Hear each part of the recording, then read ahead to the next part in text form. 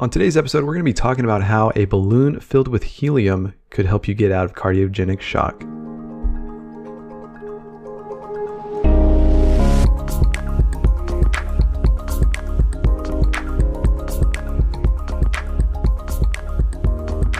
Hey guys, what's up? This is Sean from the Nurse Dose podcast. I am a CVICU nurse going on 6 years now, and today we're going to be talking about one of the weirdest things in cardiac medicine, probably even critical care medicine altogether, and that is the balloon pump. But before we get to that, I just wanted to touch on a few things. Along with this episode, I've also released a cheat sheet for the balloon pump. So if you are a new grad who's going into a unit that does take balloon pumps, or you are somebody who's about to start taking balloon pumps, or you don't take balloon pumps that often and you need a refresher, I have released a cheat sheet. It is on Etsy and you can download it straight from there and have it with you. And it's got everything that I'm going to be talking about on this podcast and maybe a little bit more. If you're interested, the link will be in the show notes. Let's get right into it. So the balloon pump for me was kind of like an initiation event for my specific ICU that I started out in. And it was very intimidating to me, and it is still very intimidating to a lot of new people, a lot of new grads. The ICU I was in wasn't cardiac specific, but we just took balloon pumps every now and then. It was very infrequent, and they only trusted certain people to take these balloon pumps because it was so infrequent that only the people that really knew how to do it would take it, because there was no use in teaching people how to take something that we barely ever see. So that's kind of my initiation into it. It was this very intimidating thing. It was just crazy to think that there is this machine that is inflating and deflating a balloon inside of this person's aorta. I was just scared that things were going to explode, things were going to bleed. It's all very intimidating until you sit down and you learn exactly what it does. So what does it do? The balloon pump is a machine that is connected to a line, and this line is inserted through the femoral artery, usually in the cath lab, and it is placed in the descending aorta, and that's the placement is going to be a huge factor, which is something that we will get to later. And this bedside machine, which is actually pretty tall, and pretty substantial for what it does. It's basically just an air pump with a computer on top of it. So what this machine does is it will inflate and deflate this balloon that is actually filled with helium in order to create some counter pulsatility. And what this means is basically during systole, the balloon pump is going to deflate, causing a vacuum almost where it was taking up space in the aorta. Now, this will allow the heart to eject that blood more efficiently from the left ventricle, and then cause a decrease in the volume in that left ventricle, which then will ultimately lead to a lower left ventricular end-diastolic pressure, or the pressure after systole in that left ventricle. This is very important because we're going to start talking about coronary perfusion pressure. And this is the pressure that is being exerted into the coronary arteries in order to perfuse it. And that is basically what the balloon pump works on. It uses two principles to increase that CPP in order to perfuse those coronaries as efficiently as possible. And this is usually used as a bridge to either do some kind of cath lab procedure like stents, or a bridge to CABG, or even just to medically manage the patient and see if they get better on their own and get out of the shock by themselves. So we talked about left ventricular end-diastolic pressure. Now, the other thing that the balloon pump does is it increases your aortic diastolic pressure. And what this does and how it does it is the balloon pump will inflate during diastole. Right when diastole starts on that dicrotic notch, the balloon will inflate and in essence push blood back to the aortic valve into the ostium at which the coronary arteries are originating, and push that blood down into the arteries, increasing perfusion. And so just to recap, because I know this is a lot, basically what we are trying to do with the balloon pump is increase coronary perfusion pressure, and the formula for that is the aortic diastolic pressure minus the left ventricular end diastolic pressure. And the reason why left ventricular end diastolic pressure is important when it comes to coronary perfusion is if you think of the heart like a water balloon, the more water, the more blood you put into it, the more pressure it's going to exert on those walls. And that is where the coronary sits. So the more pressure you're exerting on the walls, the more pressure you're going to be exerting on the coronaries, and the more pressure it's going to take to get anything into those coronaries because of the pressure on the walls. So that's why that makes a big deal. Now, the aortic diastolic pressure, that's important because the coronary arteries are actually perfused during diastole because they sit right next to that aortic valve, and whenever blood comes back during diastole to hit that valve, which can be seen on your waveforms, your A-line waveforms as the dicrotic notch, that is when they get perfused, because then it hits the valve and then goes into the ostium, into the arteries. So basically, during diastole, the pump will inflate the balloon, causing that blood to be pushed back, hit the aortic valve, go into the coronaries, and during systole, it will deflate, causing a vacuum where that balloon occupied space in the aorta before, decreasing afterload, allowing for the heart to eject as much blood that it can, and then decreasing the volume and thus the pressure of the heart during diastole for that left ventricular end diastolic pressure. So I hope that makes sense. It's really hard to kind of make it any simpler than that. Basically, the way I learned it is that the pump is just pushing blood into the coronaries, and that is the essence of what it is doing. Now, let's talk a little bit about the hardware that you will see whenever you get a patient with a balloon pump. So, of course, you won't see the balloon inflating and deflating. That's going to be inside the patient's body.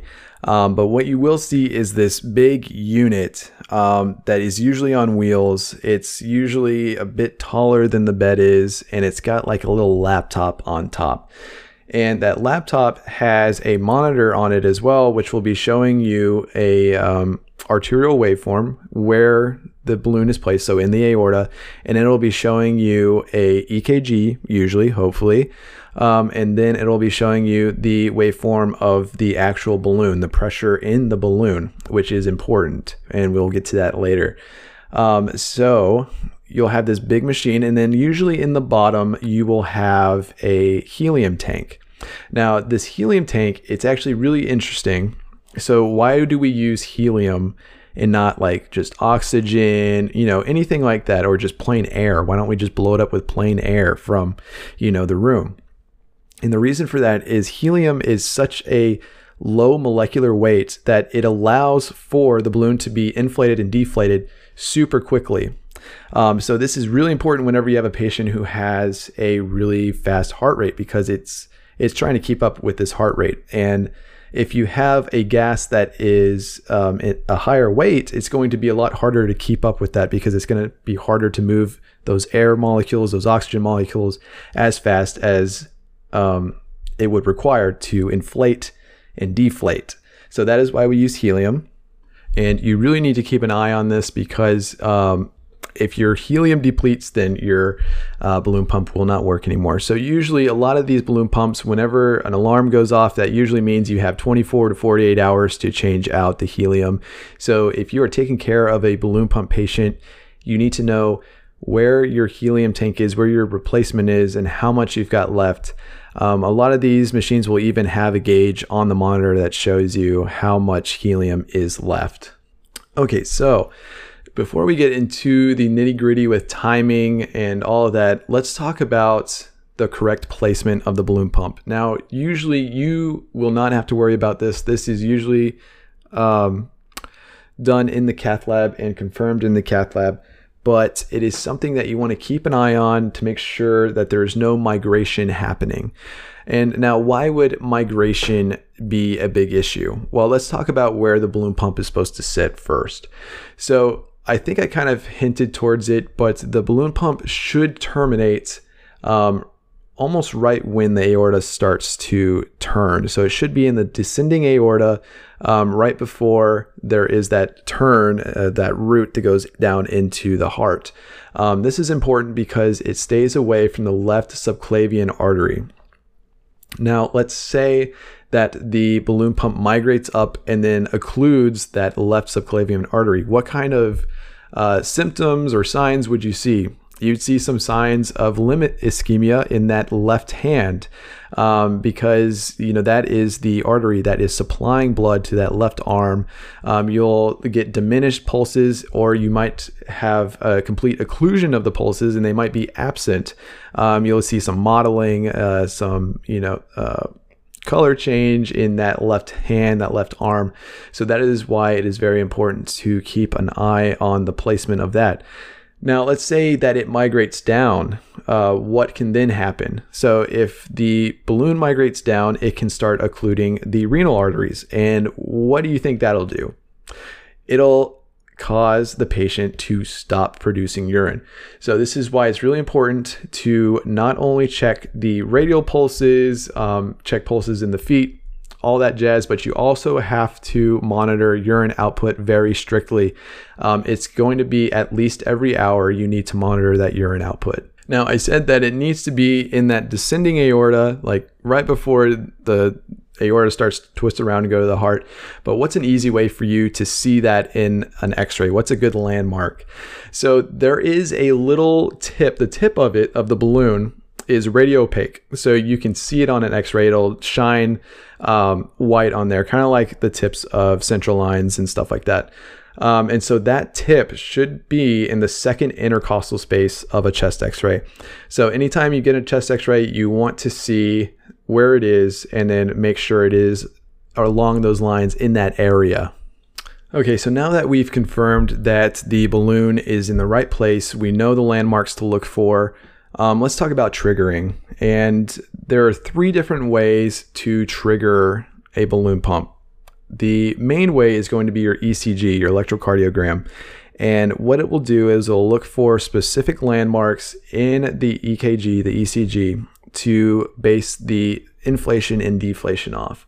So the proper point of inflation is going to be approximately with the T wave. So that's going to be during diastole, and that kind of coincides with where the dicrotic notch is, where in the middle of your T wave. Now, the proper deflation is going to happen at the end of diastole, which is going to correlate with the peak of the R wave. So that's spike that you have in your QRS is going to be where we deflate, because that electrical impulse that we see with the spike is going to be producing systole. So we want to make sure that the balloon is deflated by then. So that is why it is so important that these timings are done so well. So that's the EKG trigger. Another trigger that you can use is the pressure trigger. And so this uses the arterial waveform to trigger the balloon pump. Inflation is triggered at the dicrotic notch. So this is basically used whenever the ECG trigger cannot be used, because the ECG trigger is always the most accurate. There's always things that can mess up with the pressure, but there's always things that can mess up with the ECG as well. But the preferred is ECG. But if that doesn't work, then going to pressure trigger is something that will work as well. So it basically will be looking at the arterial waveform that is generated in the aorta in order to determine when to inflate and when to deflate. And the final one that you will probably never use unless you are a CVOR person is the internal trigger. So this is an asynchronous mode. It doesn't look at anything going on. It doesn't look at the ECG. It doesn't look at the pressure. And it basically just inflates and deflates at a set rate, which is usually set at 80. And why would we use this? So like I said before, this can be used as a bridge to CABG, cardiac surgery. So if this is being used, it can be used in an OR while the patient is on bypass. It can kind of help with things in that nature while the patient is on bypass preparing for the actual surgery. It can also be used in cardiac arrest, but something that I've realized is that whenever the patient is asystole, the pressure trigger will take over. And when you're doing CPR, it will see the trigger, the pressure that you are creating with your compressions, and it will inflate and deflate with that pressure. So that is why I don't even worry about internal trigger. Of course, you need to listen to the providers, what they want to do. But every time I've had a code with the balloon pump, it's always automatically gone over to pressure trigger mode by itself. And the way that it does that is there's really two modes of operation that you can do. There's an automatic and a semi-automatic mode of operation. There's also a complete manual mode of operation, but we do not use that unless the doc wants to come in and do his own timing, but he's going to have to sit at the bedside and do his own timing with the change in the rhythm and heart rate and all that. So it's just something that does not happen. So really the only two modes that you will see are automatic and semi-automatic. So with automatic, basically the computer will pick up the most reliable trigger source, be it ECG or pressure, and then it will set the inflation and deflation time itself. So this is pretty much just autopilot for the balloon pump. You set it on that, the computer figures out what to do. It's pretty much a hands-off scenario. Now with semi-automatic, it's kind of like automatic, but the operator will choose the source and then sets the initial deflation and inflation points, and then the computer will set the subsequent intervals as the treatment goes on. So you're basically choosing which source you want to use and the initial inflation and deflation times. So that is a pretty good overview of the modes and the types of triggers. One last thing that I want to touch on is the ratio of augmentation. So this is how often the balloon is going to inflate. So a lot of the time we will see our patients with a 1-to-1. So that would mean that with every heartbeat, there is an inflation and deflation. That is an augmented beat. Every beat is augmented. So there's also 1-to-2 and 1-to-3. So 1-to-2, it would occur with every other beat, and 1-to-3, it would be with every third beat. So this is a way that cardiologists use to actually wean the patient. So if, let's say, they start out pretty bad and they're 1-to-1, they need that augmentation with every beat. Let's say they get better the next day, they can go down to 1-to-2, and then the next day, or a few hours from then, even they get even a little better and they can go to 1-to-3. And this is how the docs will assess and see if the patient still needs this help. And if it's good enough, they can even assess if they can take out the balloon pump. Okay, so the next things that we are going to be talking about, you can only observe when the patient isn't fully augmented, 1-to-1. So you can observe these things in 1-to-2 or 1-to-3 whenever there is a beat that is not augmented. Like I said, in 1-to-2 or 1-to-3. So whenever you're looking at a balloon pump waveform, the arterial waveform, you will see, let's say this is 1-to-2. So let's say you see an unaugmented beat, or a beat that the balloon pump does not inflate or deflate on. So you just have a regular beat. And then the next one, you will have an augmented beat in which the balloon pump will inflate on the dicrotic notch, causing a diastolic augmentation, meaning that the diastolic pressure then becomes higher for that beat. And then it will deflate at the end of diastole, causing a decrease in left ventricular diastolic pressure. So what you will see on the waveform is, of course, during the diastolic augmentation, when the pump inflates, you will see that the wave will go up above the systolic pressure.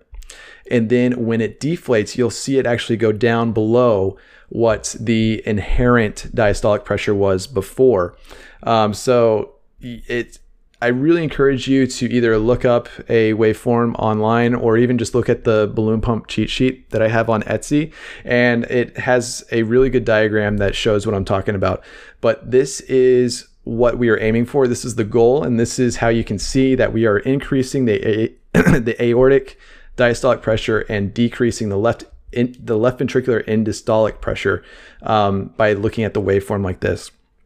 Now, the reason you won't be able to see that on a 1-to-1 is because you won't be able to see the effects of a non-augmented beat versus an augmented beat. So this is sometimes, if you're trying to assess for it, the doc will actually put it into 1-to-2 or 1-to-3 to see if that augmentation is occurring correctly.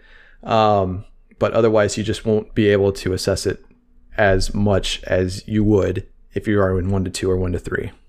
Now, let's talk about the importance of timing and how precise it needs to be and what can happen if this timing is not correct. So, like I've said before, the proper inflation is usually on the dicrotic notch. That is what you're aiming for. That's what the middle of the T wave usually correlates with, and that's what the balloon pump uses to gauge when to inflate. So, let's say the balloon pump inflated a little earlier than that. Well, what could that do? So basically, if you are inflating that balloon pump while the heart is still in systole, it will of course cause increased afterload, but what it will ultimately do is close that aortic valve and not allow any more blood to be pumped out. So you are decreasing your stroke volume effectively if the balloon pump is pumping too early. Now, too late, it's just going to be less efficient. You won't get as much augmentation of that diastolic pressure, and your balloon pump just won't be working as well as it could. Now, in terms of deflation, this one seems kind of obvious. If the balloon does not deflate before systole, then it's going to cause increased afterload. The heart's going to be pumping against this balloon in the aorta. And then, of course, it's going to cause a decrease in stroke volume, a decrease in cardiac output. It is just, you don't want a huge balloon blocking your aorta whenever your heart's beating, if that makes sense. Now, the correct way to time that deflation, like I've said before, is that peak wave of the R wave or whenever the end of diastole is detected. So it's going to be on that down slope that you see on the waveform. Now, speaking of waveforms, we will now talk about the actual balloon waveform. So this is going to be the pressure inside of the balloon. This is not going to be the pressure in the aorta. This is going to be the pressure in the balloon. And this, if you're looking at any kind of diagrams, this is going to be the waveform that kind of looks like a chair, like a high chair almost. You've got an uptick that comes down into a little plateau and then comes down a lot more steeper and then does a little inflection and then comes back up to baseline. So basically what this is showing is the inflation and deflation of the balloon. So your balloon is going to inflate at that first uptick. It's going to kind of overshoot and plateau at the pressure. And that plateau is when it is going to just be open. It's going to be inflated and just sitting there. And then, of course, it'll deflate, kind of overshoot the deflation and come back up to baseline. So that baseline pressure is going to be the pressure that the balloon is experiencing whenever it is not inflating or deflating. It's like it's downtime pressure. And that is very important to kind of look at because if that baseline pressure goes down to zero or goes down significantly from the baseline, that could indicate that you have some kind of helium leak or the balloon has just fully ruptured, which is not a good thing. The balloon will usually alarm, well, it should alarm, and then it'll usually shut itself off if it detects any kind of rupture, but it'll notify you if it thinks that there's just a leak. Now, this waveform can actually tell you a lot, and it's something they don't really teach you in these classes. It's kind of just skipped over. It's like, okay, as long as this waveform looks like a chair, you're good. But you can actually tell a lot of different things from it. The first, which doesn't really matter, the space between the inflation and deflation, of course, that will increase. That space will increase with bradycardia because the balloon is staying inflated for longer because there is longer amount of times in between heartbeats. But during tachycardia, it'll actually decrease and get skinnier, more narrow.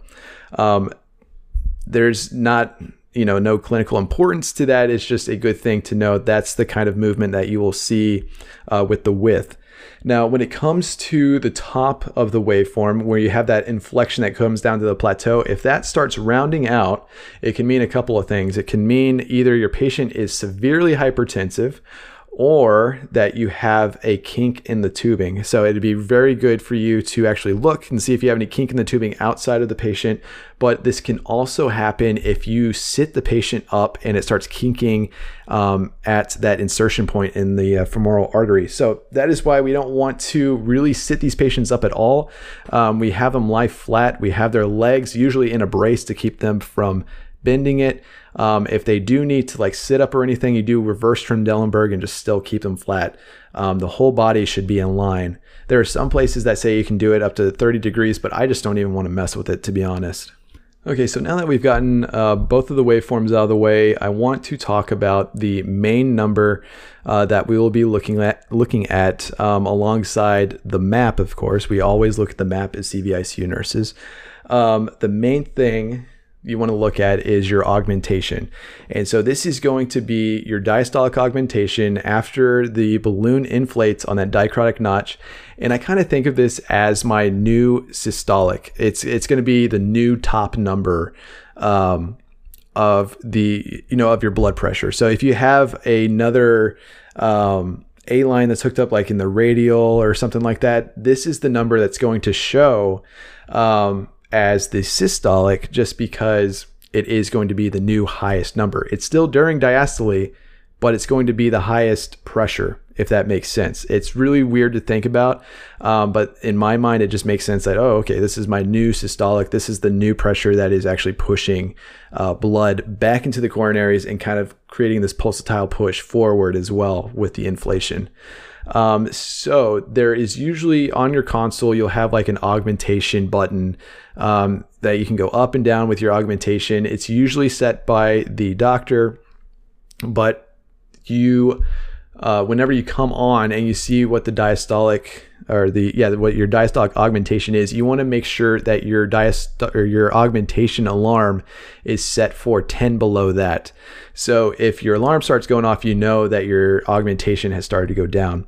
And usually when your augmentation is going down, that either means that your patient is going septic and going into some kind of shock, or they need some kind of vasopressor support, or their stroke volume has gone down and they need an increase in that. However, the doctor decides to deal with that.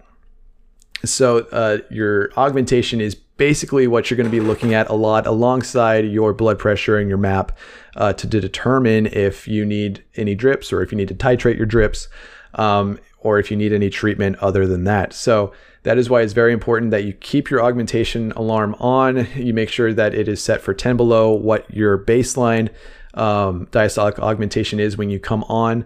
And you want to make sure that it doesn't get to a 5 above your systolic, because that is just not enough augmentation. So I hope that makes sense. I know it's very convoluted, but basically augmentation is what you're looking at along with your map and what you're going to be titrating your pressors to usually. Now it'll be different from provider to provider on whether they want to treat it with vasopressors or any other things, but for the most part, that's what they do.